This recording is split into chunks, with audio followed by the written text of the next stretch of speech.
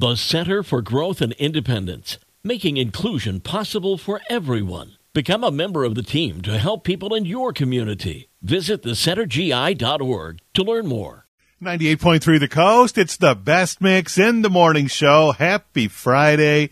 Today, November 17th. A little bit of rain in the forecast for today, but good for the weekend. Going to be mostly sunny with highs right around 50. We'll get the update from Carrie Peugeot coming up. But right now, it's time for your happy headline of the day. It's brought to you by United Federal Credit Union. For decades, 85-year-old Cleo Bennett of Clubbick, Idaho, has been passionate about donating blood. His first donation was in the 1950s. There was a boost in his enthusiasm for donating blood when his daughter, Lorinda, was 23 years old, had to have surgery and 5 pints of blood during the operation. But year after year, Cleo made it a point to donate blood 1 pint at a time. He recently walked into a Red Cross blood donation center for another donation, had no idea that something was about to happen.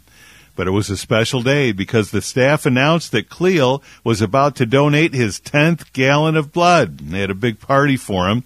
Lorinda is certainly proud of her dad. He amazes me, she said. He's helped me realize how you can quietly help others with no fanfare. You just do it because it's the right thing to do. And that's your happy headline for this Friday morning. It's brought to you by United Federal Credit Union on 98.3 The Coast.